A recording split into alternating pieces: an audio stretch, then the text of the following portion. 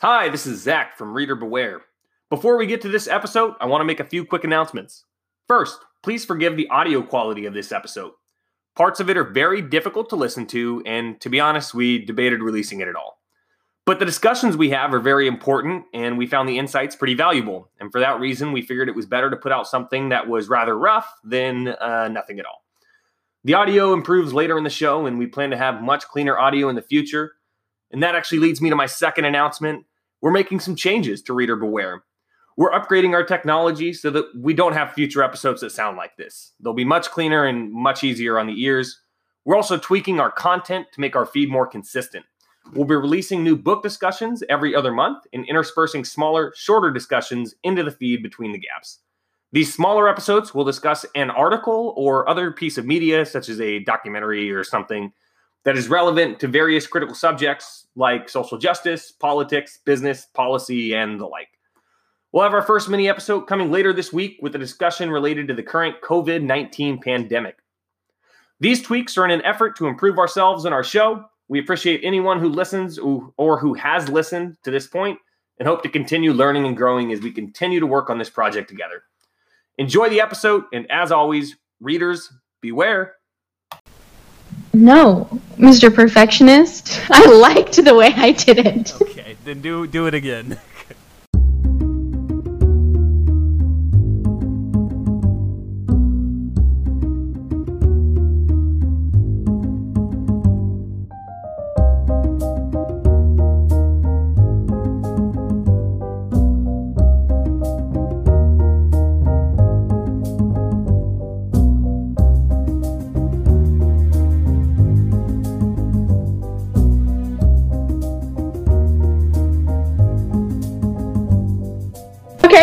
Hi guys, welcome back to Reader Beware, the critical book club where three friends from debate pick a book and then we talk about it because we're nerds and that's what we do. I'm Alexis, I'm here with my co-hosts Zach, no last name, and Thomas Rodering, because he doesn't care about his privacy. How are you guys doing?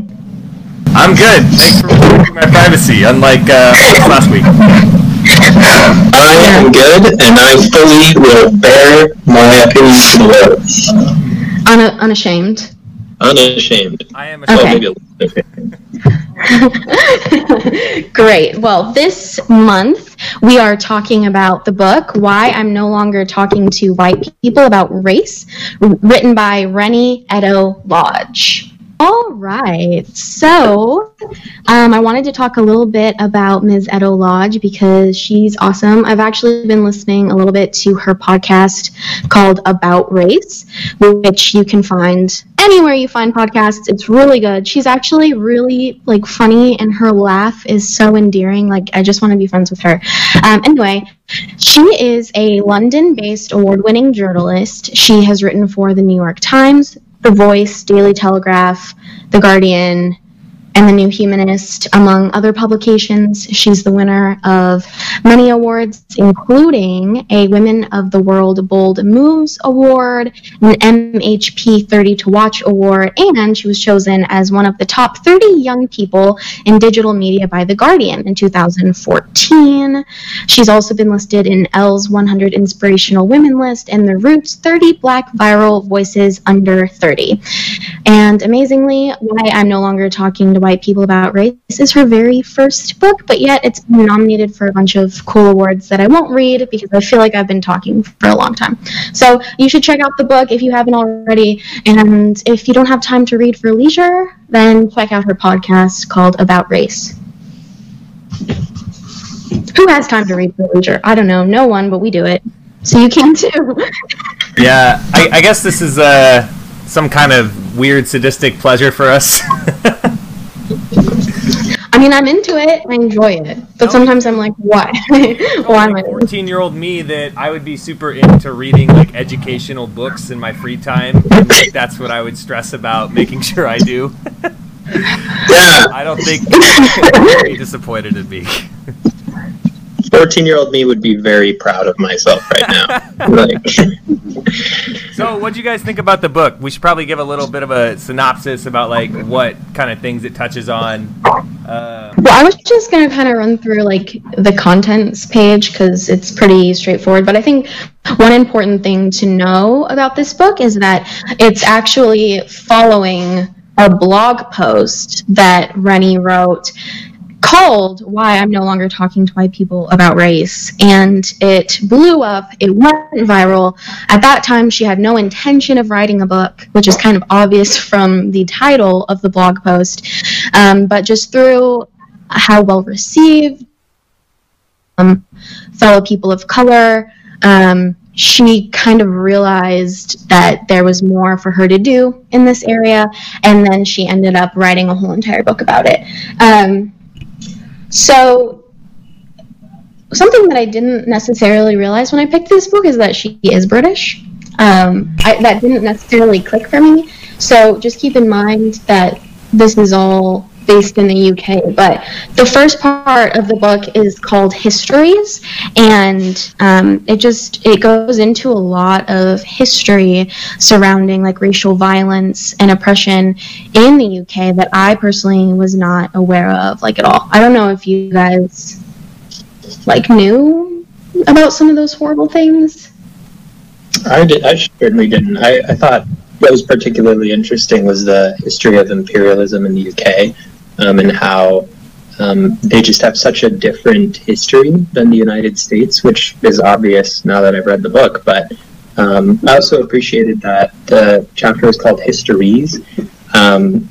In my mind, that sort of brought up the fact that there's different versions of history that are oftentimes used for different political and social purposes. So it was very eye-opening. It was difficult to read just because there's a lot of like human pain and suffering in it that was just difficult to get through, but I think important. And from over here on the other side of the pond, knowing a little bit more about the UK was really insightful. I just wanted to say that phrase. So. Yeah, I agree. I think that like this chapter was really, really well written. It's probably I like a lot of parts of the book actually, but this is definitely I think one of the more well researched and kind of data driven pieces. I think the nuances and examples that it cites are really interesting, and it lays out a history of imperialism and also a history of like race relations during wartime, which was quite. I think I found the war aspects the most fascinating, like the dynamics that existed between people of color during times where they served, and they were relegated to like support roles rather than being allowed to be in main roles, and they got like the hard labor and like physical aspects of it, which makes sense, I guess, like if you're coming at it from like a Western United States perspective and have that understanding of racism and whatnot, but also is a little bit different in terms of like how we experience things and learn about things in the United States, I think. Yeah. Well, I'm really glad to hear that you all appreciated this part. Something that stood out to me, and I apologize, I should have taken better notes from this beginning part of the book, but it stood out to me the part about the police college that hired a black sociologist as part of like a community liaison like type of role, and he anonymously asked the trainees of the police cadets to write anonymous essays just on the topic of blacks in Britain, and some of the responses, I mean, they were just like disgusting. For example, I think that all blacks are pains and should be ejected from society. On the whole, most blacks are unemployed, like Rastafarians who go around with big floppy hats, roller skates, and stereo radios, smoking pot, and sponging money off the state. And that's just one example. And this was in 1982, by the way. So this was not that long ago. And I don't know, that's just something that really wouldn't surprise me if it happened in the US. And like we are actually seeing that with like these police officers who are caught on social media being racist pieces of shit. And this, it really shouldn't surprise me. Like if I were educated, this wouldn't surprise me just because it was in the UK. So that's just like an example of how we might think that, Britain's racial history is like significantly different from ours, which causes us to really minimize their unique experience. And it's wrong. Like, they have an individual history with all of this that in some ways is like ours, but that deserves its own appreciation, I think. Yeah, it's always nice to have like nuance, because I think we can a lot of times generalize experiences based on the histories that we may know, without understanding those other histories we may not be aware of, or may have not been elucidated by history, because the folks whose narratives they are people that have been oppressed and not in the dominant position. Right. So after histories, she goes into a chapter called The System. Do you all have any thoughts about that? It's not one that stands out to me, like, necessarily, but what about you all? I thought it was a good, like, I hesitate to say reminder, because the systems are so different in the UK and the United States, but I think the impact of racism is similar in a lot of ways. The system basically just went over the different problems in our institutions, as well as our culture and society that act against people of color and seek to privilege white people and the white institution. So it talked a lot about kind of tracing the life of somebody through their upbringing, their childhood, through schooling, through getting a job, through pretty much every stage of their life, and the barriers that people of color face at every stop, which are systemic. They're a part of the system. It's not necessarily that every day they run into someone who, levels a racist slur at them. It's that these are a part of the fabric of society, and so they impact people in very subtle but profound ways. Sometimes not so subtle. Right. Dang. I'm like, let's just leave it at that. That was very well said, Roder. The next one talked about white privilege, which, I mean, it's always good to talk about white privilege. I noted that she quoted from Dr. Martin Luther King Jr.'s letter from Birmingham jail, which is one of my favorite things to read. You should read it, and you should read it often, because it's brilliant. And seeing that in here was just like a nice affirmation that I haven't been barking up all the wrong trees, and I kind of know something. Also, I think it was in this chapter where she kind of addressed people who are mixed race and people who are not necessarily mixed race, but might have been adopted by white people, or who, like me, are mixed race but were raised almost exclusively by their parent that so happened to be white. And that was just a very eye-opening part of the book to read about for me personally, because that's honestly part of my journey that I'm going through every day. This book and critical race theory that I'm taking at the law school are really kind of bringing this topic to the forefront of my mind. And so reading that one of Rennie's friends goes to a support group for this was really mind-blowing to me, because I don't know, there's just so much. I'm actually going to write my paper on this, I think, for critical race theory, but so much of everyone's identity formation happens in childhood, or begins to, and when you don't have a strong grasp of your racial identity, if you're raised in a race-neutral way, or that part of you is never nurtured, it can, I don't want to say be super detrimental, but I think it can be really confusing and definitely come with people into adulthood. And then as an adult, you have to reckon with that with your parents, which I do with my mom sometimes, but it's really hard. So it was just very eye-opening, and yeah, pass it off. Whereas the first two chapters are very historical analysis, statistics, and data, as well as different examples. I think this chapter is more personalized, and kind of reflective of an individual journey, and I think it's a really interesting nuance, and I think she shares some of her concerns about the challenges that mixed race couples face when they raise children because of the different pressures and possible hindrances that may face their child as they grow up and beyond because of the different different intersections they have to navigate. So I thought it was really interesting. It's not a perspective that I have been exposed to a ton, and so it was definitely helpful for me. I think that it was one of the more, I think I've said this before, but I probably skewed towards liking the data-driven analysis of books, but this was, I thought, really effective because of how open and interesting the analysis actually was. Mm-hmm. Yeah, I thought it allowed me a lot of ways to introspect as well, but Alexis, I'm sorry to hear that's sort of been a problem, or not necessarily a problem, but just that your as you process this, I'm glad we can process it with you.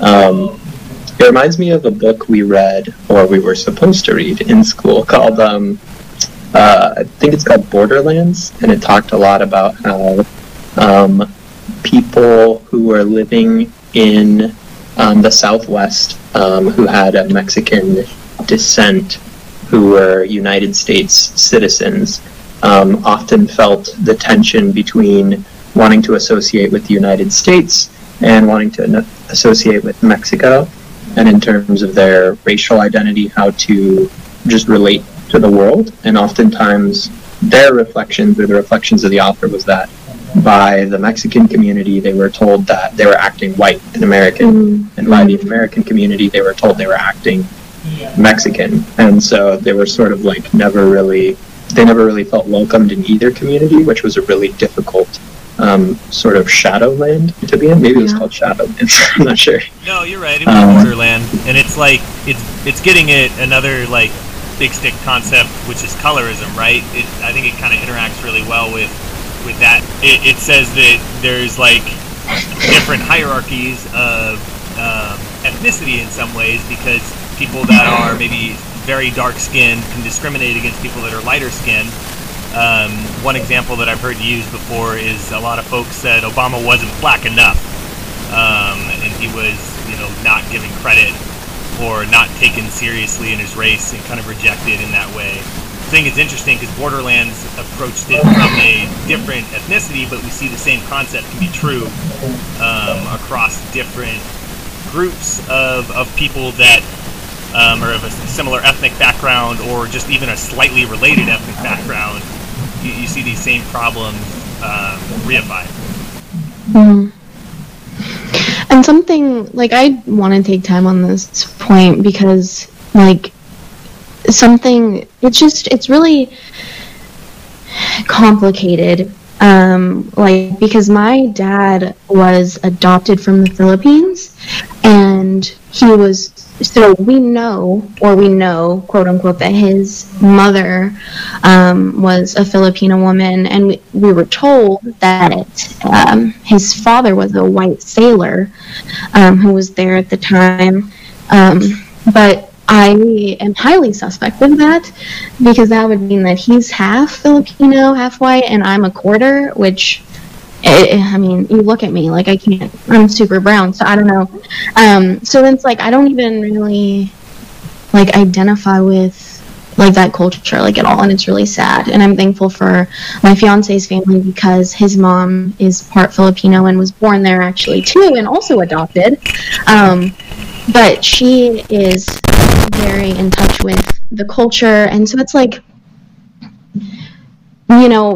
I was not only raised, being raised race neutral, which I'm using that term instead of colorblind because I want to kind of not use that term, but it's you don't get a multifaceted, comprehensive concept, either the good or the bad, of being a person of color. You don't get the history, the culture, any of that. And you're also not aware, like, hey, the world is seeing you as a minority. Just because you're being raised white, surprise, the whole world doesn't care how you see yourself or how your mom is raising you. So it's like, not only am I really confused, but I also don't feel like I can go to, go hang out with a bunch of like Filipino people, because I don't really feel like I'm one of them either.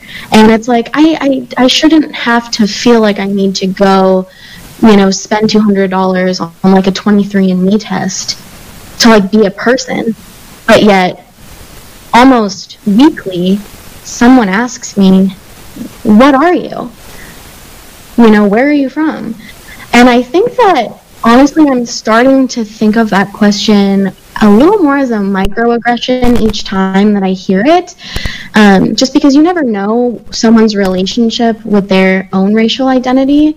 So even though you just really want to know why their complexion is the way it is or why their hair is the way it is, and it might be a well-meaning thing, asking someone about their race, sometimes it's not a compliment, and it's not something that people really want to talk about with a stranger. And I used to never think anything of it, but just the more that I kind of come into this journey, I'm like, why are you asking me that? Like, that's actually a very intimate and personal question. Maybe not for you, maybe not for a lot of people, but, for me, I don't know how to answer that question. Where are you from, or what are you? Like, what are you? Yeah, like, what are you? Which, the more I, like, think about that, is such a weird way to, like, phrase a thing. Like, oh, I'm a person. Like, yeah. One follow-up question I think might be interesting is, before you even answer, being like, why do you ask? And then if someone's like, oh, I don't know, I just like knowing where people's hometown is, then you're like, oh, that's like a different question than like, well, I want to know how I should think of you as a person. Then you're like, whoa, that's... Right. And it's like, when people ask that, I don't think that they're asking, like, I'm not thinking that they want to hear that I grew up in New Mexico. They want to know why I look exotic, really, So maybe challenging that with the question of, or like saying, I'm from New Mexico, and then them having to ask that other follow-up question of like, that's not what I meant. Like, maybe people would kind of, catch themselves. But, and then another aspect is that, mixed race people is like one of the fastest growing populations in our society. And so for a lot of people, what that means is that their parents are not necessarily mixed race, but, that their children obviously will be. And so I think it's really important for us to have these conversations, not only for all of the mixed race people who are already grown now and whose experiences deserve airtime, but also for like the coming generation that is going to be more racially ambiguous, I guess, than even we are. And knowing as, parents, if you want to have kids, how you're going to approach that, how you're going to raise your children who might not be mixed race to interact with kids who are, bringing issues, like Zach brought up, like colorism to the forefront, because that's not going to get any easier in the future. I just think it's a really important conversation to have. And I don't know if sometimes it can feel like when we bring up people of mixed race identity, if it's like erasing just Black people or just erasing Latinx people. Maybe that's like a discomfort I've had with it before, but really we're not trying to push anyone else to the margins. We're just trying to like take up space as well with our own identities.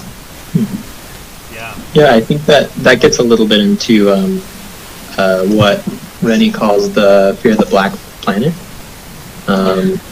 What you were talking about reminded me of that. I don't want to rush you, but...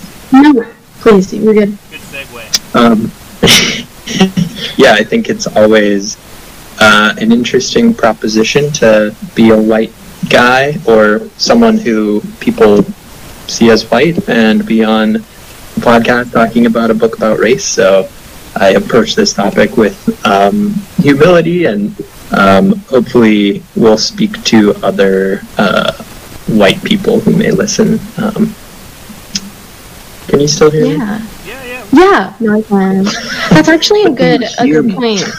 Because, Roder, you told us the other day that some people who listen, which thank you. Oh, by the way, oh my god, we have almost 100 likes on Facebook, which to me is a lot. Like, I feel like that's a lot. That's super cool, and I want to get people interacting with us more. But some people like approached Roder and were like, "Can you kind of dumb it down for us?"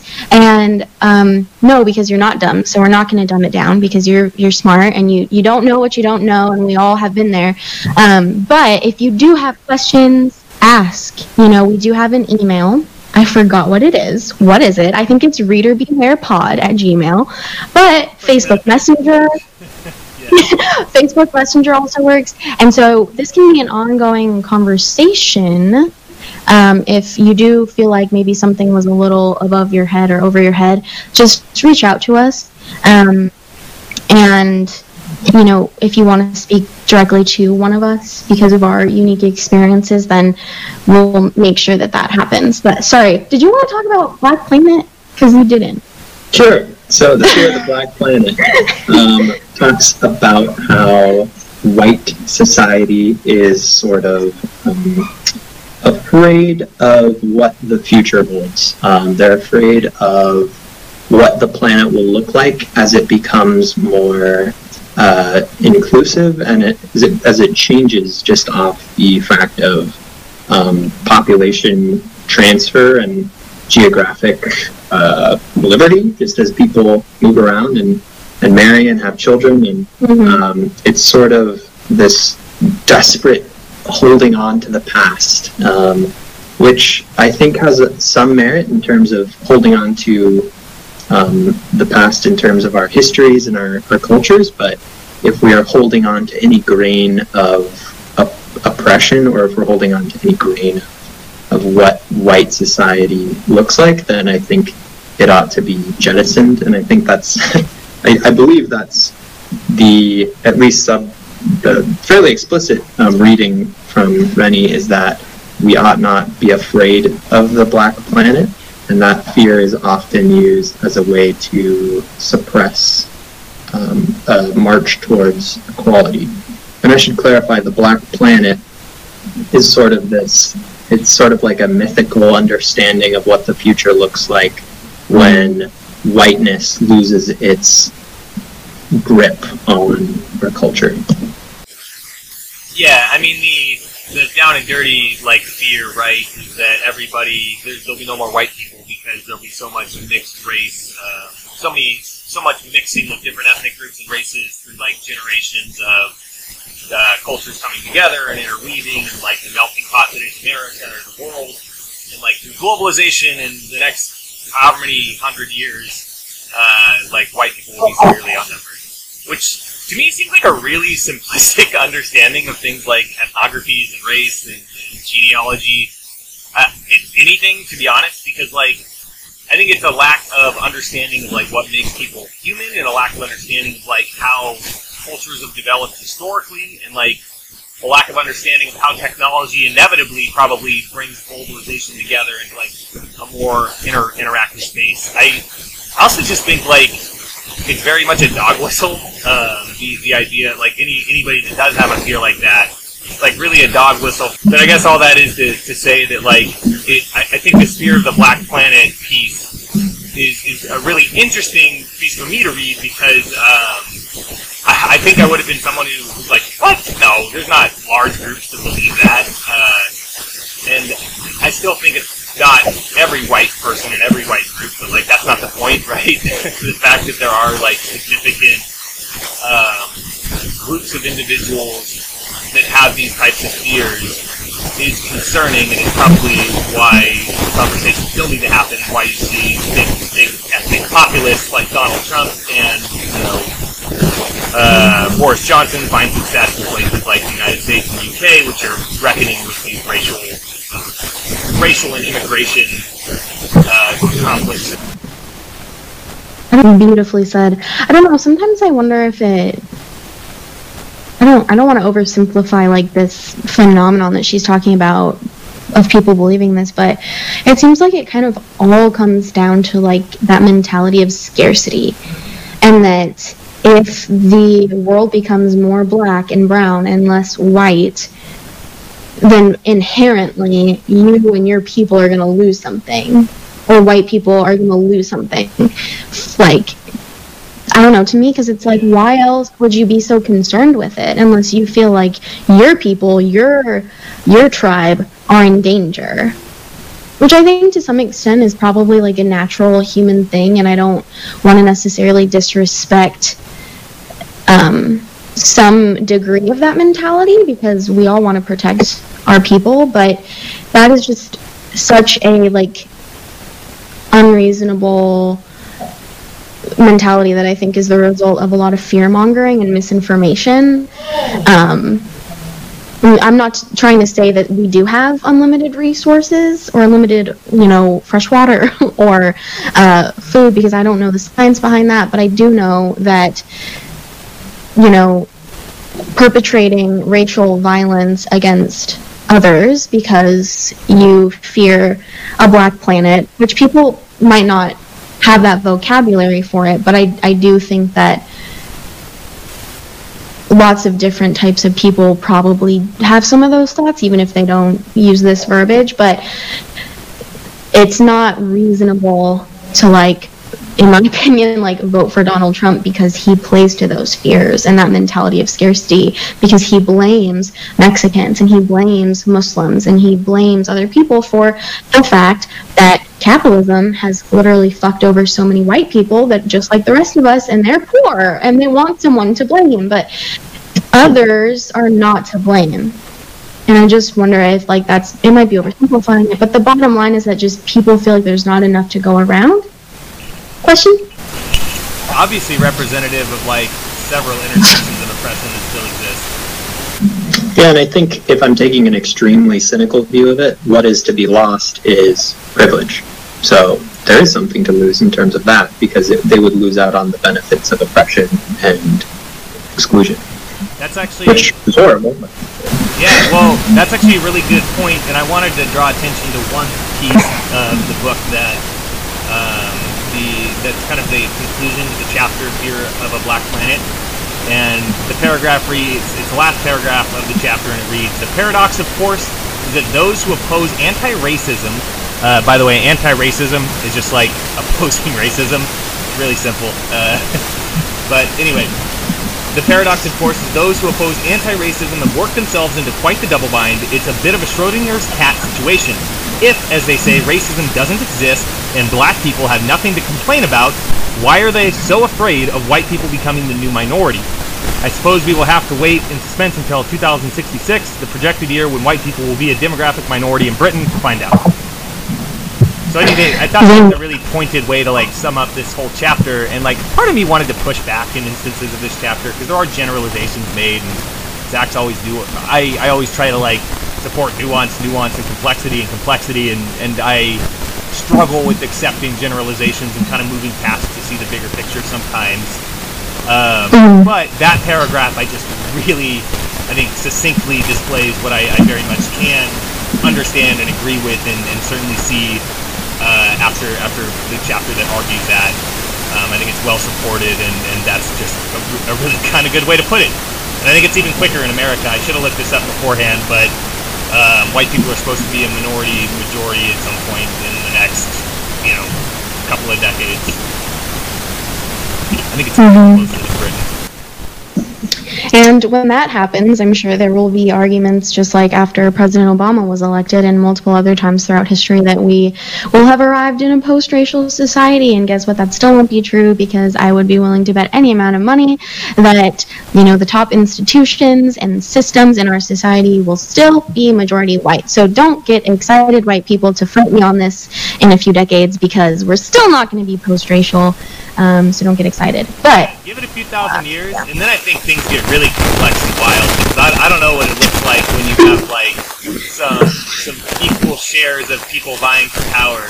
I guess this is where it's like, for me, if you don't tear down capitalism and, like, find ways to at least combat the severe wealth inequalities, you don't have to get rid of capitalism on face.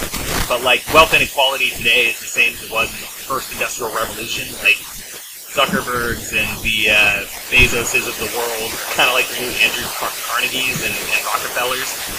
And I just think that like we will always have problems and oppressed people groups that are split apart when the people at the top are trying to maintain power and control and get as much as they can. So I think we're going to get to that in a second because she does discuss capitalism as well.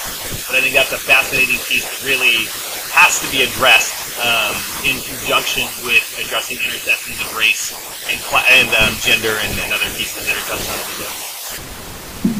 Oh my god, that so badly wanted to be a segue because of the first critical question that we're going to talk about is one that Zach and I both posed, and we didn't know that the other person was, I mean, we knew, deep down, I think we knew that we were both going to ask it, but so I want to kind of skip to the critical questions because I think we're going to address the rest of the chapters in our questions, but the last chapters are the feminism question, which was so good.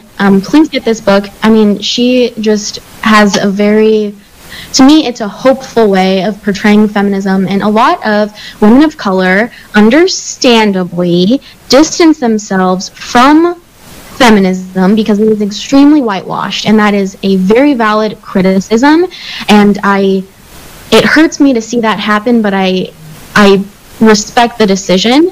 But Rennie is unashamed and unapologetic in her, I don't want to say support of the feminist movement, but she's a feminist, and she, critiques it and criticizes it in a way that doesn't make you feel as though you just need to give up on the whole thing. So that was really cool. And then a chapter called Race and Class, and then her final chapter called There's No Justice, There's Just Us. And then also, what is that? An epilogue? Called the Aftermath one? It's called Aftermath. I believe it is an epilogue. Yeah. Was initially published, right? Yeah, there we go. Where she kind of talks about the political landscape that happened immediately while she was writing and publishing the book, and then also since it's been published. So she does talk about the election of Trump and stuff like that. So you should really get the book. It's amazing, and I'm really proud of her. Just the fact that this is her first actual book is really cool and inspiring. So before we get into our critical question, I think we have an ad break. Yes, so our first ad break. This episode of Reader Beware is not brought to you by The Independent. Want to camouflage your rampant xenophobia in a guise of stiff upper lip anger? Join The Independent today in ridiculing Meghan Markle into leaving the royal family. With just 12 payments of £19, you can join the institution that successfully completed Brexit in doing linguistic gymnastics not to sound overtly racist while decrying the improper, un-British foreigner and telling her to go back to her country, but then heralding the end of Britain when she does. Plus, order now and we won't throw in a red hat with a bright bow on it. Jolly! This hat is so fucking fuzzy, it will turn any good hair into a Boris Johnson wet dream of tangled, malangled hair. Mangled. Just like Trump. Join the few, the proud, the rethinking elite at The Independent. That was so good. Oh my god. Okay. It's really funny because listeners, Zach did not write that. He just read it cold. Alright, so getting into our first critical question. I don't really know how to do this because we didn't write it as one. I think Zach's actually... I think Zach's is actually more well written, so I'll read Zach's. On page 206, when discussing the relationship between race and class, Edo Lodge posits the following. Years before this country had a significant black and immigrant presence, there was an entrenched class hierarchy. The people who maintained these class divisions didn't care about those on the bottom rung then, and they don't care now. But immigration blamers encourage you to point to your neighbor and convince yourself that they are the problem, rather than question where the wealth is concentrated in this country and exactly why resources are so scarce. And the people who push this rhetoric couldn't care less either way, just as long as you're not pointing your finger at them. Given this statement, do you believe there is a way to tear down structural racism without first, or at least simultaneously, inciting a class revolution that confronts modern oligarchs who use tools of racism, sexism, xenophobia, and the like to divide? Wow, good question. Yeah, really good question. And it just so happens to mirror what we were trying to get into a few minutes ago. This is a lot. Yeah, you want to tackle this first? Do you want to throw it to Rotor? What do you guys think? What do y'all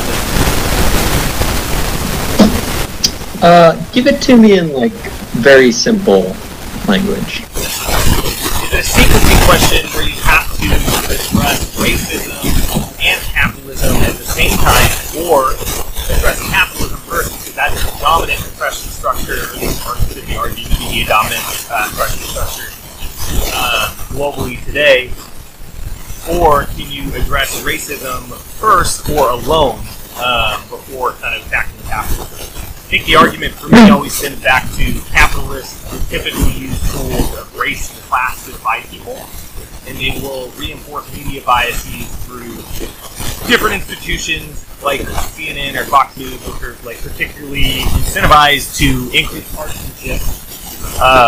And so, for me, the question has always been, I think capitalism is so strong and wealth stratification has increased so much since the early 2000s to 2020 that those structures will always use tools of racism in different ways to drive people apart, so they can maintain power and control.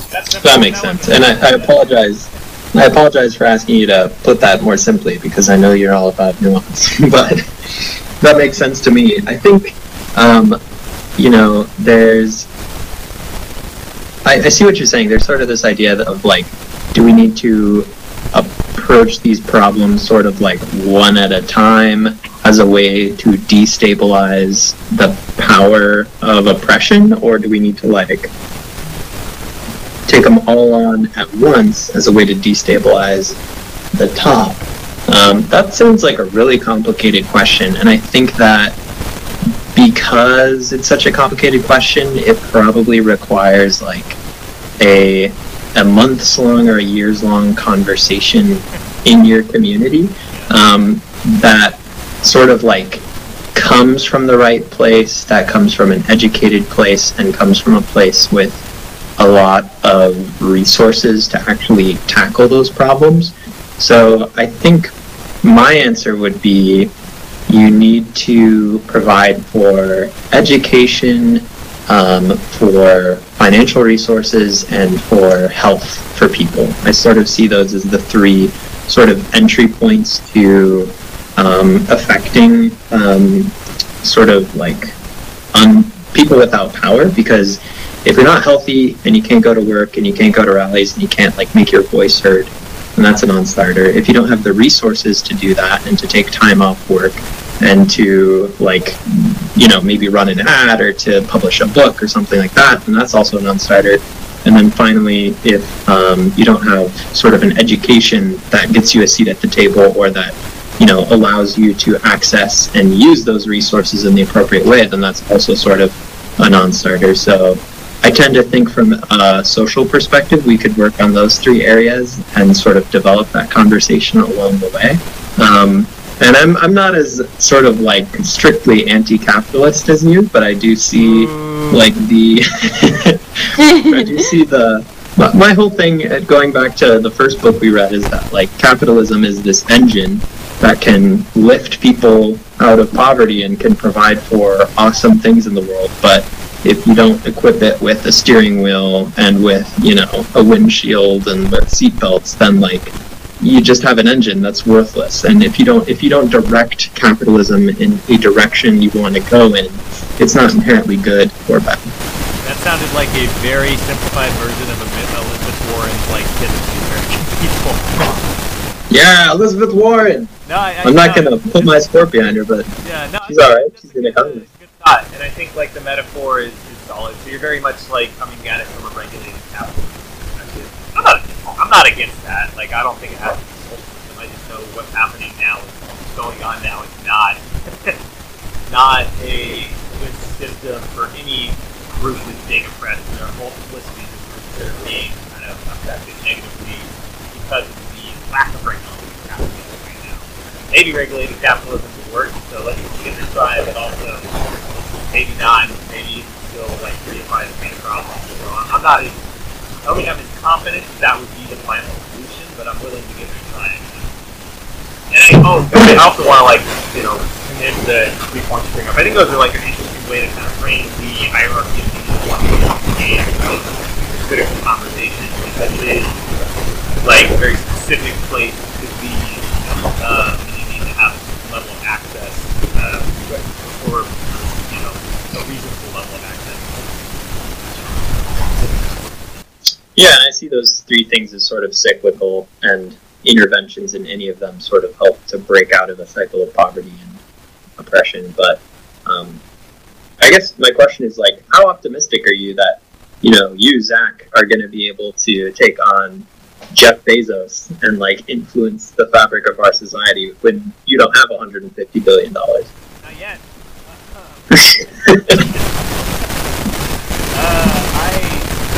Well, let me address that in a second. To circle back onto the larger question, I think that your approach is one that probably makes a lot of sense in terms of moving slowly and being about nuance.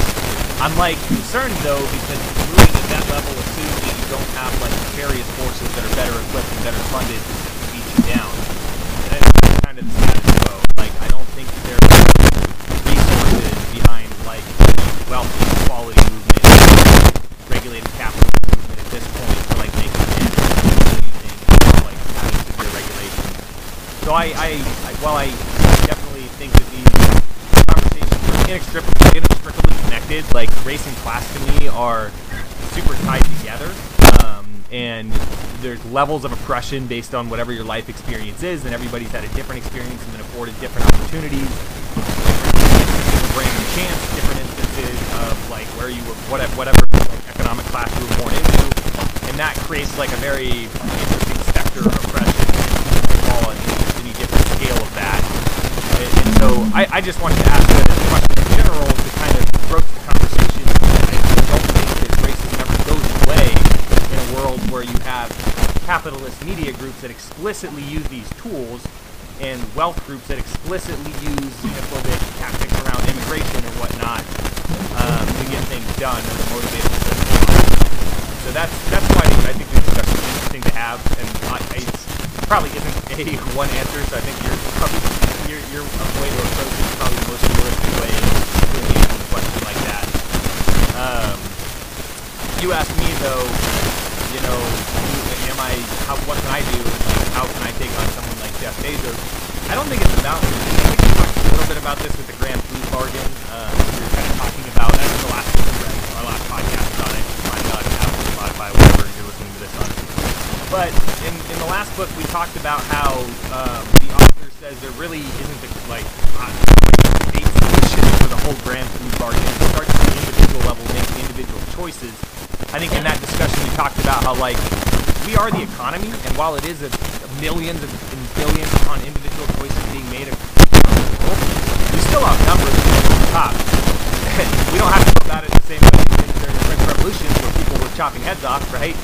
But we still have the power to overthrow people at the top of the system, whether it be politically in more nefarious or not nefarious, but outside the system ways, such as protests and trying to overthrow the government or something way out of the ballpark like that. So I don't think it's me individually. I think it's a plurality of individuals at the bottom that have to come to this awareness, and I almost think you start to see that. And if the economy goes, you probably really start to see that, because then people feel like they were hoodwinked.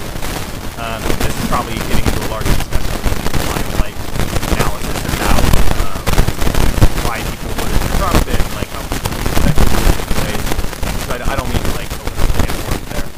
But I just think that it's similar when we talk about things like this. It's our individual choices that affect what we do. Same way as when in the Grand Food Bargain we make decisions at the grocery store.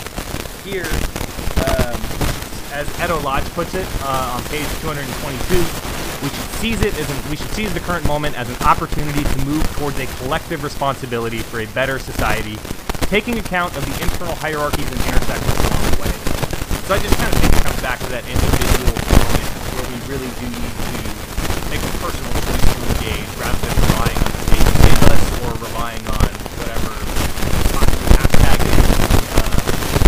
I don't think it's me that can affect anything. I think it's all affect things when we start making choices together as a collective societal.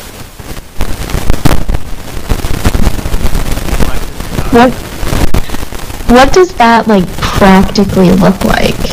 I don't know. It's probably a good discussion to have. I think it looks like trying to be anti-racist in every decision you make. That maybe kind of implicates those factors, right? Trying to, if you're a bystander to an instance of racism, not being a silent bystander, kind of being a party to that, but actually taking action to that. I think it looks like not, actively working against your biases, because we all have internal biases, no matter who you are, what gender you are, what race you are. We all have biases in one way or another that are framed from how we grew up. And I think it's on, people like me who grew up with white privilege and not understanding the intersections of race to fight against those biases and may say this isn't something, to at least take something like that into account and engage with that idea in like when I'm applying for a job or hiring people for a job and those kind of more broad questions. I think it's kind of this collective wokeness, I guess, of like trying to actually think about these things as we go throughout our day-to-day lives rather than rationalizing them away or just letting it fall off the table as something we only do, whatever.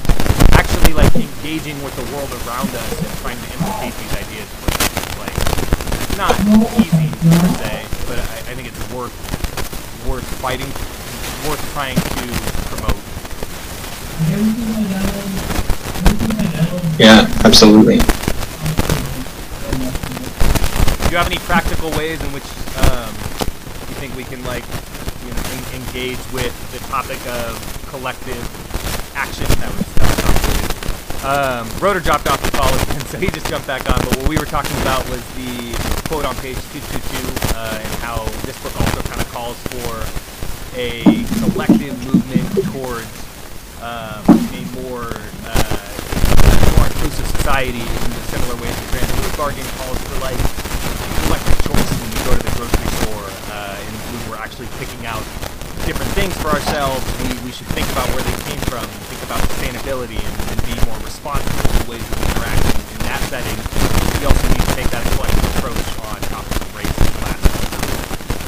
Yeah, and I think just like as a way to sort of counteract capitalism is just to be more free with your resources and with the people in your life who need resources. Like, obviously there's a broader structural question, but I don't think we can fairly critique this system of capitalism if we're not generous with our own money and generous with our resources and other people, and sort of helping people who we wouldn't necessarily associate with, or just being kinder, or asking someone if there's some way you can help them out in a real financial way or in a real resource-driven way. Yeah, that's fair. Something that I see a lot with activists of color on social media or whatever is that they have amazing ideas and experience and insight, but they are not like mainstream, I guess, because the movements and the activists that are mainstream are white most of the time, and they have that privilege where they are more likely to get mainstream with some degree less of work. And this exists, with all minorities, whether it's, religion, sexual orientation, gender identity, like whatever. There's so many examples I can think of people who are amazing and knowledgeable and prepared and consistent, and they just don't have the following that they should, because it takes money. It takes money for everything in this whole world. So, one thing that they have to be really persistent with, which some people are turned off by is like, join my Patreon, sign up for this newsletter or whatever. And then it can seem like they're pushy or they just want money, but it's because other activists or whatever, people with platforms who are not minorities, they just didn't have to ask as much or as often for that money, and it's kind of launched them. And so I think, like, with what Rotor is saying, put your money where your mouth is. Like, if you love a certain media outlet or a certain journalist or a certain podcast or a certain something, and you really do have means, you should support them with resources and with money. And I know it's really easy, especially for people like kind of in our age group and like our professional situation, to be like, well, I'll just do that like later when I'm more established or whatever. And I get that. You gotta eat, but I'm just saying, make sure that like future point doesn't just keep getting further and further away. And it can be small. Like, I think you can donate $10 a month to like Planned Parenthood, like I do, which I literally only did because years ago, when that whole thing where people were donating in Mike Pence's name, that was like years ago. And like, that just, that's something I've been doing. And it's small, but it's kind of proportional to like the situation that I'm in. So we're like paying for the Washington Post, I know that's kind of hard to imagine for some people because you have like 6 free articles or whatever. But I think some things are really worth it. But it's hard. And I think that like for me, I would probably like prioritize, and I would probably first say find a cause that you really care about and you can actually verify is doing good and is like high impact, whether it be a local shelter or a no-kill animal shelter, or a church that's rebuilding homes through Habitat for Humanity, whatever it is. Find somewhere that you can make a difference, even if it's by giving a small amount. And I'm glad you brought up Planned Parenthood, because I think it's a great instance of that, where there's so many different resources they offer, and they're slandered for 2% of what they actually do, and that. And then after that, if you have media that you like and you still have means to do that, then also do that and pay for the media and don't use your free articles. But I think those more tangible things probably would come at a higher priority to me in terms of like, can you make an impact with where you're giving that money, versus are we supporting somebody in the middle class who's writing articles or doing a podcast or whatever. Yeah, and it's not necessarily just a moral victory on our own part when we, donate to something or spend money on something we find valuable. Like, the only reason that massive corporations have the resources, like the only reason Jeff Bezos is so rich is because tons of people have given him a little bit of money and that he, takes off the top. So if you just give a little bit of money and ask someone else to, like, that can have a huge impact. That's what built all of the billionaires, is people giving them little amounts of money. Yeah, that's true. I don't know. Charitable, just to add to Rotor's point, when you look at charitable giving in this country, only like a quarter of that comes from the ultra wealthy, whereas large swaths come from individuals and donations or funds that were kind of like contributed to by individuals that have accrued money over time and whatnot. So it's interesting when you think about the collective power that we do have. We are billions, and they are thousands. Or tens. Yeah, it depends on where you draw the line, but. Yeah, I don't know, it's complicated, and I feel like I can't really say much in this, because, like, I don't know a lot about capitalism, like, and economic, like, theories in general, because I know that what they are in theory is different often than what they become in practice, and there's like so many nuances to it, and like I've tried to challenge myself and like learn, but it's so boring to me personally. So it's like I just don't know a lot about it to like really get into the weeds, but honestly my gut instinct is always to be like, racism is more entrenched, you know? And I don't really know if that's productive, but I think the reason I do that is because, well, no shit, Zach. I think the reason that I do that is because I don't know, maybe I just perceive that people try to blame issues on class because they don't want to, and this is not you, Zach, so don't get defensive. I'm just saying that maybe I perceive that sometimes people blame shitty things on class because they want to downplay racism or because they want to center whiteness. Like, oh, there's poor white people too, or whatever. And it's like, yeah, that's true, but I don't know, just any argument that requires me or makes me feel like I'm required to decenter groups like black people or gay people or people with intersections of many different oppressed identities. Like, I don't want to do that. And I push back against this conversation in part because I feel like I have to do that in order to say, like, yeah, capitalism is one of the biggest, if not the biggest players in the reason that our society looks the way that it does. And I know, like, I'm not dumb. I know that's true. Because, you know, big, huge corporations that probably are run by, like, racist white dudes exploit black faces all the time to make money. I mean, I'm sorry. Like, it happens all the time. And they'll pour money into media campaigns that try to wedge between poor white people and poor people of color. Right, and I'm sorry, I just said Nike. I'm not trying to get sued for slander. I don't know who the fuck the CEO of Nike is, and you're probably not racist, but I don't believe that you chose Colin Kaepernick as your fucking, like, poster boy because you really think that what he did was fucking great.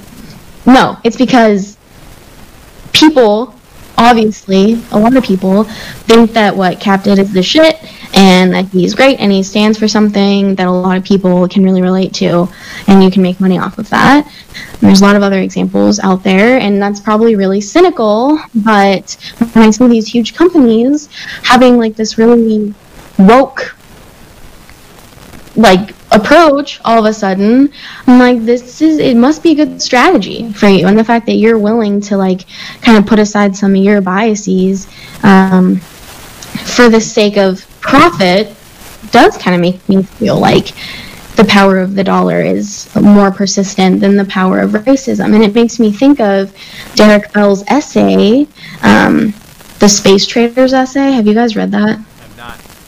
No. You really need to. It's fucking amazing. It's so good, but basically it's a thought experiment, and, like, these aliens come and they say, we will give you all these resources that will help pull you, America, out of your, like, bankruptcy, and it will help you clean up the environment, and you know, we'll give you a bunch of gold, and please read it, like, it's so good, but We'll link it. but we want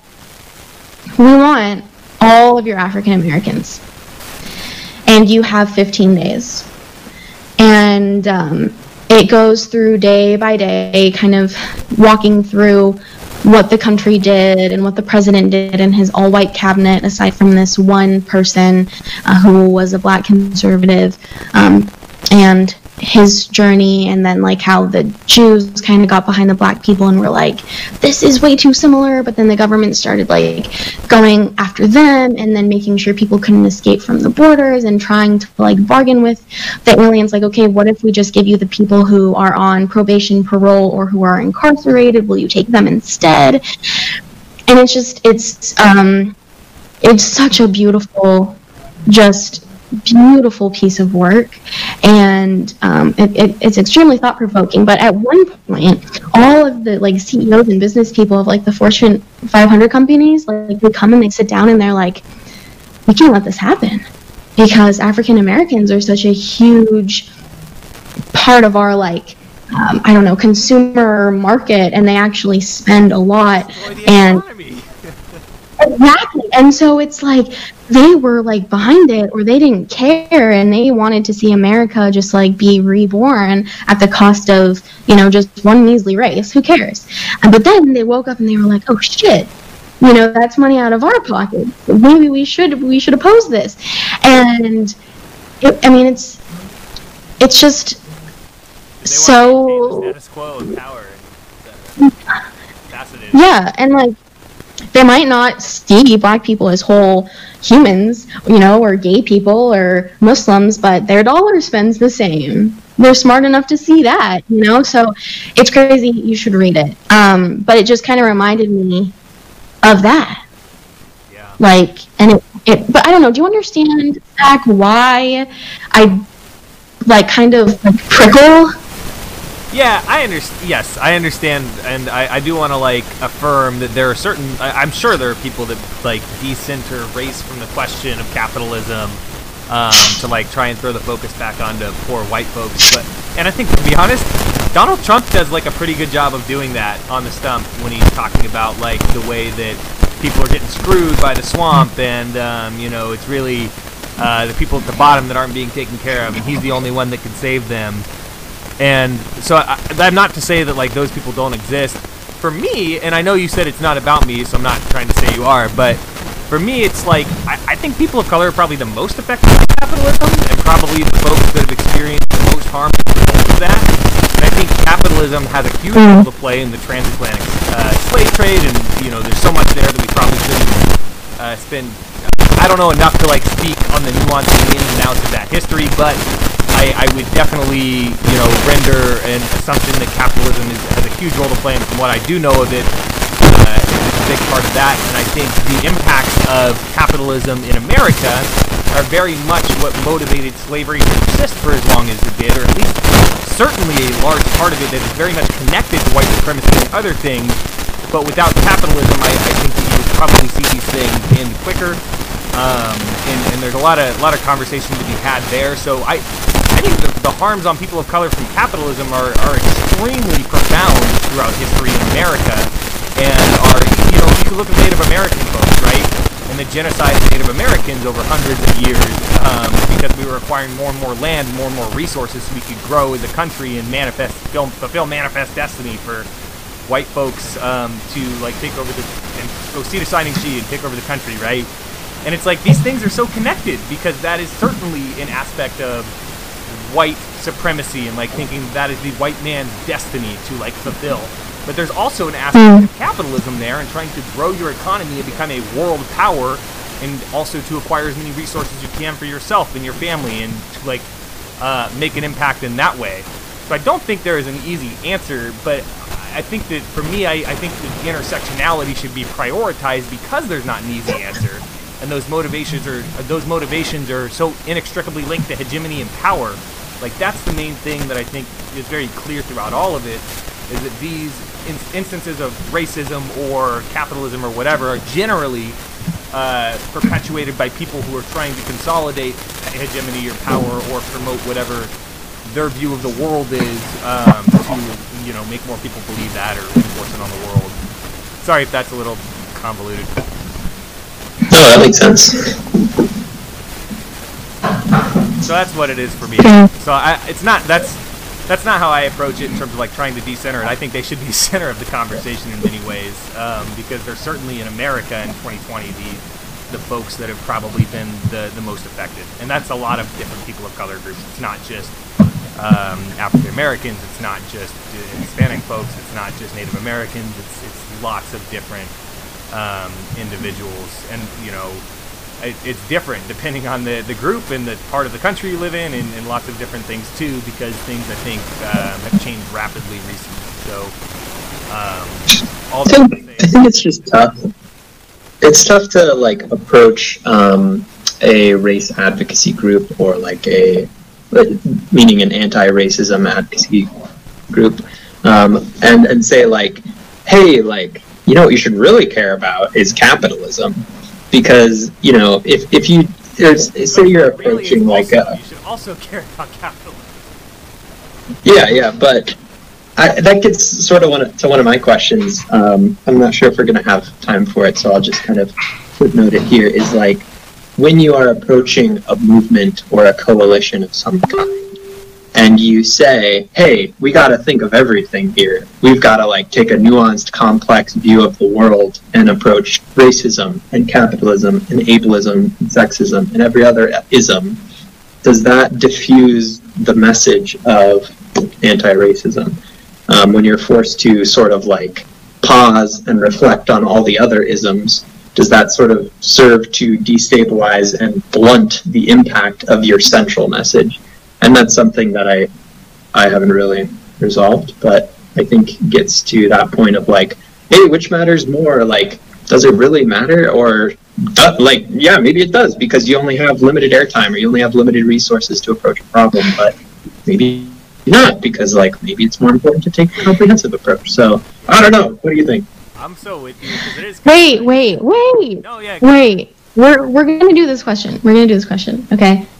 I'm laughing because this next ad break is so edgy. wait, hold on. Is the ad break here? I think it's after the next question, right? Before we wrap up. Oh, is it? So, Is it? Critical question. Oh, shit. Only its own segment. Oh. Okay, never mind. Let's move on to Rotor's question. But yeah, Rotor, I think we should move on to that question, and that can be like our final one. Yeah. Also, if we're not answering the questions and like succinctly, listeners, we're just trying to like have a conversation about big concepts in the book and how they interact. So I don't even think I expected to have an answer in like asking that question. So I definitely appreciate the conversation. Well, I want to ask my first question. So, Alexis, I'll that's what you want to do? Yeah, do it. You should definitely do what you want to do and what you think is important. Okay. Well, then I'm going to move on to my question. Is that okay? Yeah. All right, great. I love being in control, listeners. I can't wait for 3 months from now when it's my turn again. All right. Thank you for the permission. On page 170, Rennie writes, whiteness is a political position, and challenging it in feminist spaces is not a tit-for-tat disagreement because prejudice needs power to be effective. And then later she writes, the politics of whiteness transcends the color of anyone's skin. It is an occupying force in the mind. It is a political ideology that is concerned with maintaining power through domination and exclusion. Anyone can buy into it, just like anyone can choose to challenge it. So I was recently in a context where somebody asked me, hey Thomas, what's it like to be a white dude surrounded by so many Asian people? And I was kind of confused and like put off by the question, but I was like, it's great, because I didn't really know what to say. But thinking about it in terms of the way many purpose whiteness, I guess the question is like, should I associate with whiteness? Because I think the answer is no, because whiteness is a political position designed to perpetuate privilege. But to deny that I am white would also be bad, because that would be to deny the privilege that has been granted me based off the apparent color of my skin and the sound of my name and sort of my presentation as white. Obviously, that context didn't, really facilitate like this huge conversation with that guy. But I guess the question is like, should I acknowledge that I am white? And I know that's a very personal question. So I guess maybe to broaden it, should people who appear white and should anyone identify as white? Is I guess what I'm saying. You want to go, Alexis? Yeah. So first of all, this is a great question, especially because it's informed by something that really happened to you and that kind of got your wheels turning in your brain. And I think that that's cool that you brought it here, even though, I don't know, I guess some people might have been scared to bring that here. But there's no reason to. We're all friends here. So I think that whiteness as a political position designed to oppress those who are not white, that's true. But I think at this juncture, to deny your whiteness we're not there, in my opinion, because it's just the way that our society is conditioned to think about race, and has been, like, literally since each of us was born.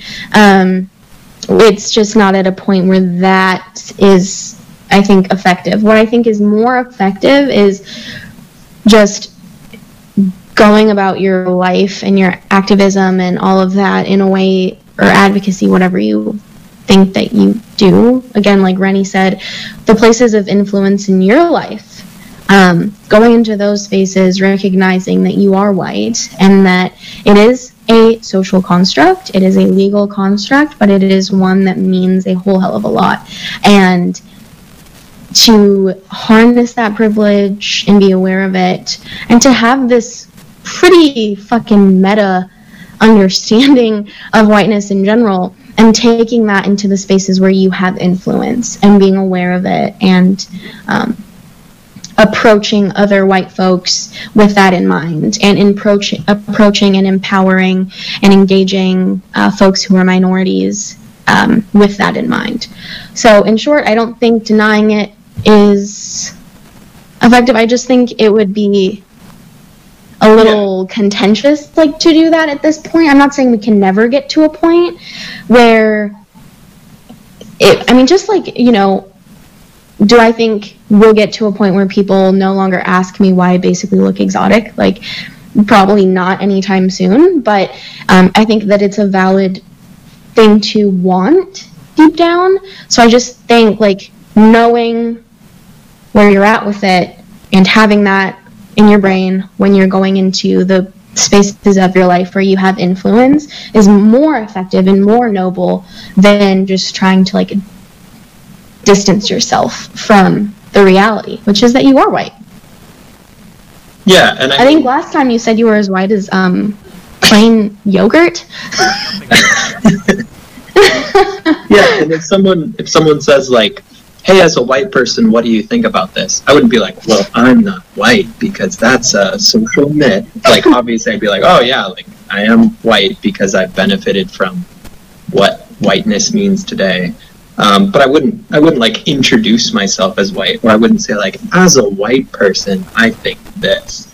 Because, I mean, that does go back to, like, what whiteness is. It's a social invention designed by people to separate and to exclude and to oppress. It's not a biological reality in any way. So, yeah. You're going to say something, Zach? I think that, like, I've reckoned with this at different points and, like, had discussions with individuals around what the concept of whiteness is, like, very messy. And, like, for me, I don't think that I have to identify as white with whiteness or as white and take, like, personal ownership in that in terms of, like, how I think of myself as a person, or, like, how I think of myself in terms of my, like, self-esteem or conceptions of my own reality. But not that last part, because you do have to take it into account in terms of, like, how you interact with the world. I think I don't have to take identity in whiteness, while I could not take identity in that, but still acknowledge that I have white privilege and I am being tagged as being white by other people that I engage with. I can also acknowledge that it gives me advantages in life that it wouldn't give me if I wasn't, and that, like, people are going to treat me different because of that. That being said, I don't think it's very useful to think of whiteness as, like, a biological component that defines who I am, because I don't think that defines who I am. I don't take identity in that. I take identity in being I take identity in a lot of things in terms of my interests and my values and my family members, even my sports teams to, like, some degree. But I don't take identity in my skin color, because that's not identity, and I don't just identify with somebody like, oh, high five, bro, we have this in common. I think that's kind of weird and, like, gross, and something that I don't want to be a party to. And I don't know how this plays in terms of, like, I know that for people of color it's a little bit different, and, like, it shapes your reality in ways that are so much different than the way it shapes my own, that you don't maybe have that option to not identify as that, or you don't want to, like, make that decision to not identify with your race. So it's not to say, like, one can't identify with their racial position, or with, like, their whatever society is deeming them from the outside, I just don't like doing so.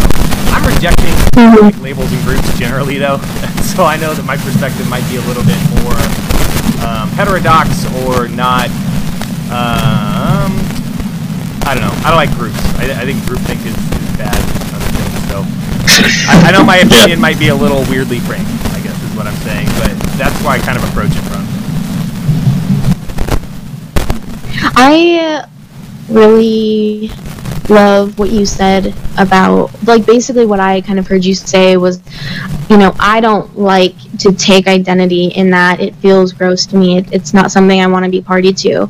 But I recognize that people of color don't have that privilege, that luxury, and maybe not even that desire, because the race has, you know, influenced them so differently. And I think that's a very important kind of disclaimer of, like, I think it's fine and healthy for you to take that approach, and in fact I think it probably makes you more effective because you're not, like, bogged down by this absolutely useless white guilt that does nothing for anyone, and you don't let it get to your self-esteem, and, you know, because that's not what anyone fucking needs, okay? That's not what anyone wants, is for white people to, like, just cry and shit, like, no. In fact, Rennie kind of talks about that with some really awesome activists on her podcast, and it's really good. Anyway, so I think to say, like, that's not what I like to do and I don't find that productive is really great, and I think that's a model that other white people would be well off to use. But I just think it's important to say, like, other people might not have the privilege, or other people's experiences may not have informed them to take this strategy because of the way race has really shaped their lives. And, you know, for some people of color, in fact, I know this because of some of the stuff that Zach has recommended to me in the past, like, I know that there are people of color out there who don't identify as black, even though we would put that on them. And I know that that's a thing for some people, and that is valid. But I just think putting, like, a cookie cutter way of approaching your own identity on anyone is not a good idea. So I just really liked your take on that, Zach, and, like, the kind of, like, disclaimer you have of, like, as a white person, I think this is a great approach, but for you as a person of color, it's totally okay if you do value the race, or if, you know, it's a different thing for you. So I'm engaged to a woman who is very strong feminine. One thing she always likes to reinforce to me is that she doesn't have to vote for somebody because the body parts are there. And I think that I kind of apply a similar thought here that kind of helped me approach this race in the way that I do, because I think that, like, I would like to get to a point in human history, probably not in my lifetime, most likely not in any of our lifetimes, but where that is much less important and not what just unifies people by default, but rather we, like, engage with the ideas and who people are on a more genuine level rather than that surface generalized level. And so I think it's important to have that caveat because we are not there, and we won't probably be there as long as I am alive. But that's what frames kind of the way that I think about it, because that's the world I would like to live in. We don't just take identity in our body parts, or of, like, what makes us, you know, what part of the world we were born in, or whatever. It's deeper than that. It's what you value, it's what you want to see for yourself and your community and your family and the world. And I know it's, like, very utopian, but I think that's something we should always be striving for, even if it's never achievable in realistic and, like, small ways. What do you think, Roder?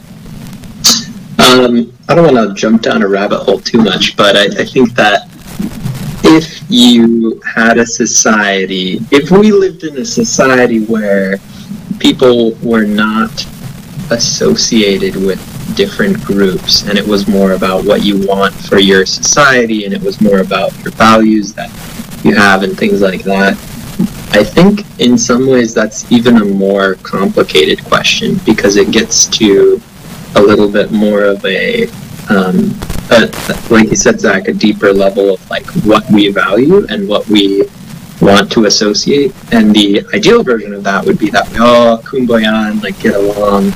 but I think that, based off my own personal worldview, I think the presence of sin in our lives, and like the presence of just greed and just hate oftentimes means that there's always going to be something new to oppose and something to fight against. And I think that I'm maybe a little bit more pessimistic about getting there, but that does not it doesn't reduce my passion to fight against that by 1 ounce.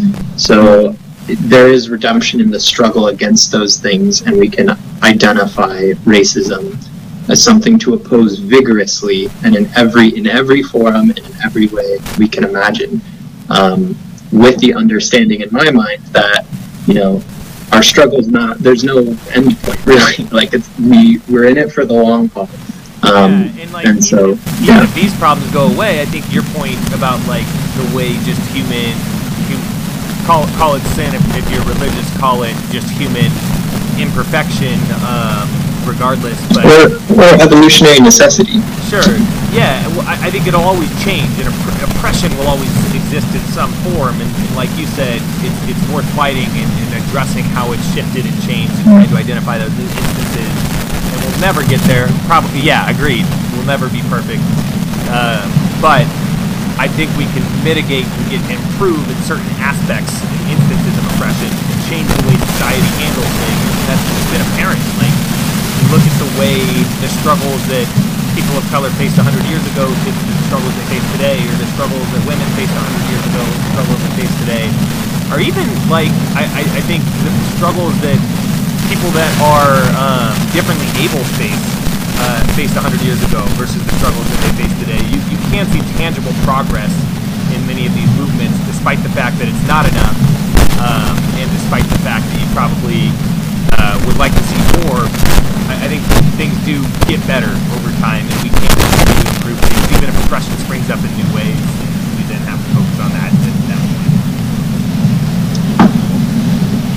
Yeah, I really like your take, Roder. I think that was like very beautifully said, and I think that we might come to this conclusion for different reasons, but I'm also like very cynical of the fact that this, like whether it be because sin is innate in human beings or whatever concept you want to apply there, like I am very skeptical, but I don't know, I don't see how any person can like, well, I do, burnout is real, and people do have to leave activist spaces for real reasons, and that's valid. But for most people, I don't think we really are like, oh well, because it's always going to be around, we might as well stop fighting it, And I don't really like to spend a lot of time talking about like how far we've come, unless it's to give credit to the people who were the biggest roles in getting us here, because it just, I don't know, I don't really feel like I need to spend my time there, and it doesn't really do anything for me. I'm pretty resolved with moving forward, and I have my days, and I have the songs I listen to when I'm in my funks, and I have the people that I talk to when I am, but I don't need to spend time there. But I think if it helps you, and it helps you keep that resolve to think about all of the ways that we've made significant gains as a society, then do that. And if you want to see it as something a little more cynical like me and Roder do, then like, okay. But at the end of the day, I feel like what matters is just that you don't give up, and you recognize that you're not going to see the world you want to see in your lifetime, and you have to just be okay with that, because it's not about just us, and like it's okay if we don't really see the benefits that we're hoping for, and just be okay with it. Yeah, that's a really good point. I think the only danger is sort of like rationalizing that you can't do anything, or that you rationalizing inaction. I do, and I know I don't want to like name names, but there are people that are very close to me that take this perspective, and it makes me really sad. But it also takes it comes to a perspective that's very much nothing really matters because we're all fucked anyway, so nothing's ever going to change. Do you think that that might be more attributed not to like the reality of the state of like oppression and all of that in our society, but maybe more a result of like mental health? I think it depends on the instance, and I think that they're probably linked in different ways, but I think your mental health can be affected by your pessimism of these things as well. I don't know. I don't think always. I think that that's a dangerous assumption to be making if we're just writing off those perspectives as, oh, well, that's because somebody's depressed or anxious or whatever else. Yeah, no, I don't mean to write it off. I mean, like, for us to maybe, I don't know if there's just no accuracy at all with the mental health, because, like, for me, I know that... I think that there's one thing that I really want to get on the record in terms of, like, for folks that are paralyzed, I found that they're very useful to explore historical analysis of ways that we've made progress and instances of how we can act in the future. I don't look at ways of how we've made progress in the past necessarily how you do, is like drawing focus away from the here and now, but I see it as like a useful tool in like playbooks that we have to study and understand how change is made, either incrementally or in like one massive burst, because it can happen in different ways, and it's important to know how it had happened in the past so we can maybe replicate those things in the future and understand how similar concepts can be adapted for new times. And so that's where I just want to resist a little bit the idea that we should never step back to acknowledge like what has happened before, because I think we have a lot to learn from the people that came before us, and I found it helpful for folks in my life that have been, maybe so pessimistic that they don't want to act, to understand, no, we really have, like, things have changed, and we're going to make for us collectively as a society, as people that are fighting against anti-racism and whatever else, have the ability to make change again, and make change in better and new ways. I think you're right. And I didn't say it wasn't. That's a good tool to have in your toolbox, and it's, different strokes for different folks. I just said that I don't personally need to spend time there unless it's, reading Letter from Birmingham Jail or something that is just timeless. Every time we read the book, I'm sorry to cut you off. I just feel like every time we read a book about this stuff, we spend time there to some degree. Without it, I think I would still move forward. Yeah. With resolve. So it's probably impossible to quantify just how much that strategy of reflecting on the past and learning about it has helped me. But I feel like if that didn't exist, I would still be moving forward because of the activists and the warriors that are here right now and their power, and they are, of course, informed by the warriors that came before them, so I'm not denying that, but I just think it's a good strategy. It's a good strategy, and it'll work for some people, but for other people, maybe they'll need a different strategy. And so it's good. It's just, it doesn't have to work for everyone. It doesn't have to be what everyone spends time with. And maybe my question about bringing up mental health was, like, really ableist, and I didn't mean it that way. It was just, like, we all, I think, have experience with some degree of, like, depression and anxiety, and love people who have experience with that. And it might be like a question of the chicken or the egg, what came first, the pessimism or the depression and then the pessimism. But I actually do think that if there is a relationship there, understanding it and leaning into that will help us have compassion for those people, instead of maybe writing them off as just like doomsdayers. And I'm not saying that's what you're doing, but I'm just trying to understand people who do think that way, because 95% of the time I don't relate to that. So I hope that wasn't, if it was, we'll leave it in because that was an honest mistake, but I didn't want it to be like an excuse or like a negative, I don't know. I don't think it was. I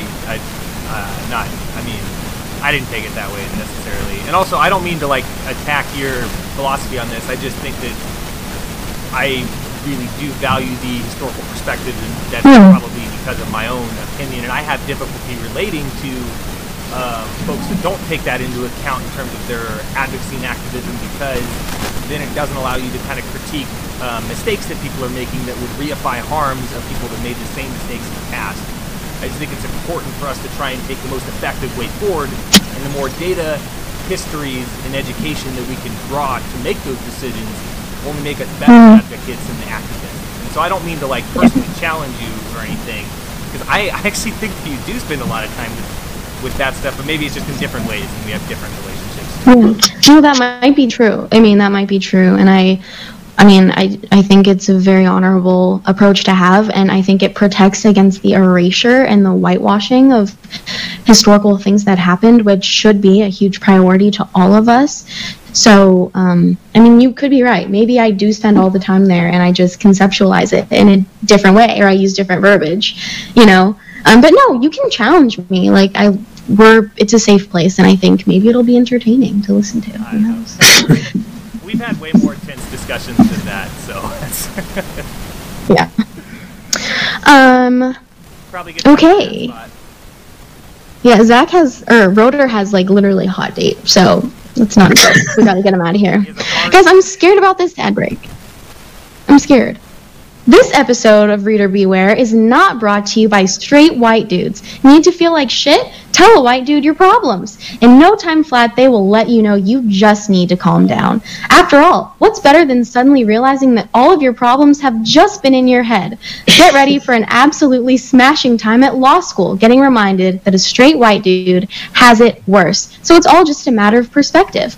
For only one payment of $6.99, you can buy their app, which curates the best Bitcoin, universal basic income, microbrewery, and football explainers into one easy-to-navigate place. Finally, an app for real people who just want the facts, man.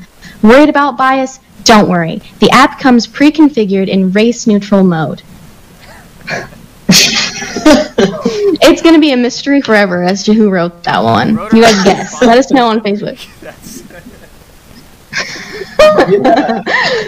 Oh my god, it's so good. I'm scared for the day that we go too far, but whatever. Alright, now... Alright, so now we move into the section talking about our revelations. That's what it is. So, we gotta keep this quick. Rotor, why don't you start? Okay. So, the book educated me in a lot of ways about the specific problems and issues in the UK related to race. It built on a lot of what I read on the topic, and it really challenged me to think about what it means to be white and what it means to honestly just live in a world where race impacts so many of our actions, but it's rarely talked about. It didn't necessarily shake any of my held beliefs necessarily. However, it did really prompt a lot of interesting questions in terms of how I relate to the people around me and how I relate to a lot of what we see in the media, on social media, on the news. And so I'm really grateful for a chance to sort of approach this topic in a way that I hope was humble and in a way that I hope was productive. I'm looking forward to reading more on the topic, as well as talking to other white people in my life about race. Beautiful and succinct. Didn't know it was possible. Zach, you want to go? Yeah, this will probably be neither. So I think I agree with everything Rotor kind of said at the start in terms of, you know, being a very specific and interesting understanding of the history of racism in the United Kingdom, something I was not very educated about. I think it is nuanced in that way, and especially for being an American and having a very specific understanding of the issue, kind of being opened up to different societies. Interactions with that is very interesting. And also the UK is so similar to us in the United States, and us being kind of having shared pasts and linked histories in many ways makes it doubly interesting, because I think it can be much easier to generalize like the United States and the UK as to like the United States and say Spain or some other region. So those nuances and differences are much smaller and the interactions are more comparable, I think, in many ways. So I really appreciate that context. I think that, you know, I probably would have some disagreements with, like, small pieces of the book in terms of, like, how the author approaches things and whatnot, but to me, in this discussion, they weren't, a lot of it really wasn't worth bringing up because it wasn't towards the bigger picture. I think in a lot of ways, I very much agree with the overarching message of intersectionality and exploring different intersections to oppression and how we all engage with the world around us. I really appreciated the vulnerability that the author goes into and sharing her own perspective, and I think that in general we would find a lot of agreement on the overarching questions of race and class, race and feminism, and just how people are engaging with the world around them and should be considering these types of topics. At the end of the day, I think I kind of got at this earlier, and I just want to double down on it because I really do believe it is something important to kind of discuss. But she says at the end of the book that, you know, things are bad. The structures are, you know, really difficult to change because they're made up of people and they're made up of individuals. So that means the only way to change them is us seizing this opportunity to move towards a collective responsibility for a better society. And to take into account those internal hierarchies and intersections along the way in doing so. I really think that that's always what it comes down to. We have to trust our neighbor and those individuals around us that there is a chance to educate folks on these issues and help people address it on that individual level, and it's on us to do so. Edo Lodge says that she gets asked a lot, you know, from white people how they should engage with this issue. And she often will tell them that they can economically or administratively support people of color and voices of activism that are in the space. And I think that's a really interesting and solid approach that I probably agree with, because if your message is anti-racism, the most qualified people to speak on that are those that have been affected by it in the most harmful ways. So providing folks that might not have the administrative support, or providing them economic support, that's awesome. But then she also goes on and says you should talk to other white people about race, and I think Roeder touched on this as well, but I do think the onus is on us as individuals that are engaged with these topics and talking about these topics to talk to other people about these things that are in our sphere that we have that relationship with. Maybe not your coworker or the guy that you run next to at the gym on the treadmill, but, you know, with the people you're closest with and with the people that you consider friends and that trust your perspective and know that you're approaching these topics in good faith. I think it's on us to share with our spheres of influence, rather. So I just wanted to kind of highlight that because I think that I really respect the conclusion that she pitches and kind of the approach forward that she takes, because it is tangible and realistic when we get to a lot of these books and we get to the end and it's like, oh, well, we're fucked. I don't know what to do. There's all these problems, but the author doesn't present a lot of tangible and specific ways in how we can engage with the topic in our day-to-day life. Kind of to Zach's point, like, we're not trying to make that sound like it's easy. I mean, Zach and I just today were talking about how to have a difficult conversation with people that we have history with and that we trust, and it's really challenging, and it is situation to situation, and we're not suggesting that you should I mean, if you want to, go ahead, but we're not saying just go stand on the street corner with this book and like pull in random white people. I mean, that's not probably effective. It might not be safe for you emotionally or otherwise, and like that's not what we're saying. You have to kind of finesse it. You have to kind of trust your instinct and challenge yourself, certainly, but it is situational and it is very difficult, and we're not trying to make it seem like it's easy. But I do think that, like Zach said, Rennie Edo Lodge does have a beautiful way of putting a real plan of action in place and a hopefulness, which is very refreshing and necessary. For me, I think one of the biggest takeaways is just that I think Edo Lodge is a beautiful writer. Her style just really landed with me, and I think what it is not just that her words are pretty, but that she takes these concepts and just gets it out in a way that was really helpful. For example, her description of the difference between like prejudice and racism. she went into it. I forget on what page, but she says that it was basically prejudice plus power. And I think that is kind of the explanation that I've been looking for, to explain to white people why I don't believe in reverse racism and why I don't think you can be racist against a white person.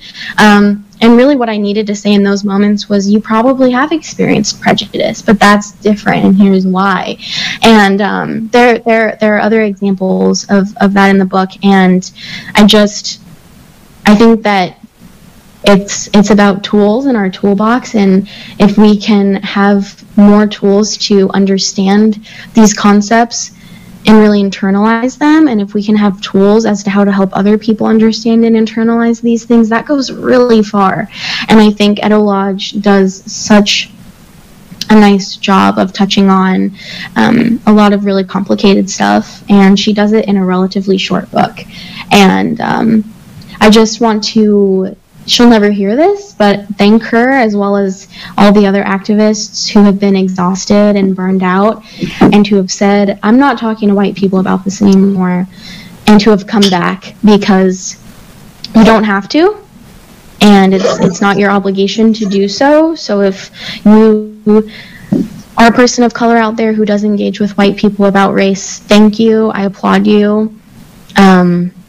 You're probably being taken for granted in that, and I'm sorry, but we really need your voice. And I thank Rennie Edo Lodge for going against her blog post and continuing to talk about race with all of us through writing this book, because it's very necessary and it helped me a lot. And so, thank you.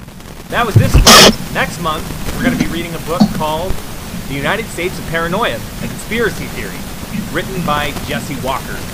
So obviously, I think this is we're picking it, so it's my turn to pick. So I think it's an interesting book to dive into. I haven't read it yet, but I think it's particularly relevant for different reasons. But one of the ones that's most infuriating to me, conspiracy theory wise, is that we didn't go to the moon.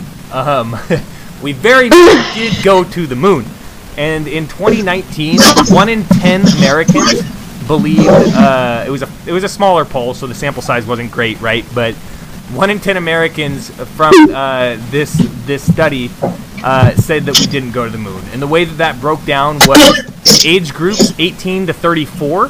18% of people believe we did not land on the moon. So up people in my age bracket, I follow this age bracket, 18%, almost 2 in 10, 1 in 5 people believe we didn't go to the moon. It goes down as you get older, so 35 to 54, that's 8%. Over 54, that's 3%, because those people were there, and they saw it. And so what's fascinating to me is that the way that this number has crept up over time. In 1999, a Gallup poll conducted on the 30th anniversary of the moon landing saw that only 6% of the population believed we didn't go to the moon.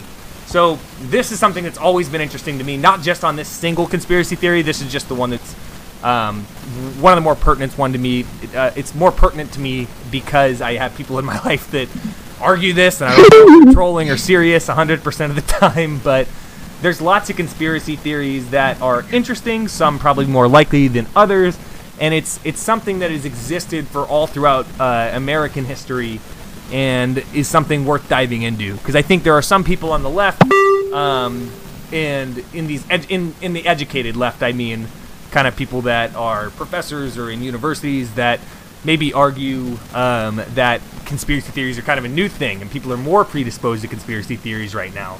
So because of things like that, I think it's an interesting topic to get into, considering where society's at, how the internet shaped things, and just like trying to have an understanding of, what's our relationship to this as a country, and how has that history been looked at. Well, Zach, I can tell you're very excited about this. 1 in 10, man. You see the movie Apollo 11? They put together a documentary this year. It was from all original footage. Watch Apollo 11 and then come back to me. Tell me we didn't go to the frickin' moon. Jesus. All right, listeners. Well, I think that is the best possible preview we could ever give you of next month. I'm sure now you're absolutely enraptured and can't wait to hear Zach almost lose his fucking mind for 2 hours next month. So come personality drugs before we get on that podcast to keep me on track. I'm fucking stoked. I'm really excited to learn about maybe the psychology behind why people, some people are pretty predisposed, yeah, to believe these things. And also, I don't want to do it in a demeaning way. I don't think that's our goal. So it'll be interesting. There's 5 of them specifically. I didn't realize that, so that's cool. But anyway, thank you so much for listening and for liking us on Facebook if you did. We have some ideas to get engagement up more because we really do want to talk to you all and be visible in the month, in between when we post and when we post again. So just stay with us and share with friends and family, and also let us know what you think.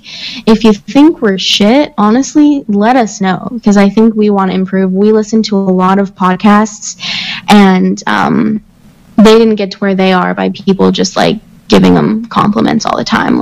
Either they're super rich and have professionals to help them with sound and format and whatnot, which we're not. So we just need feedback. So please don't be afraid to give us feedback. All right, listen, I'm Alexis. He's Zach. We'll see you in a month.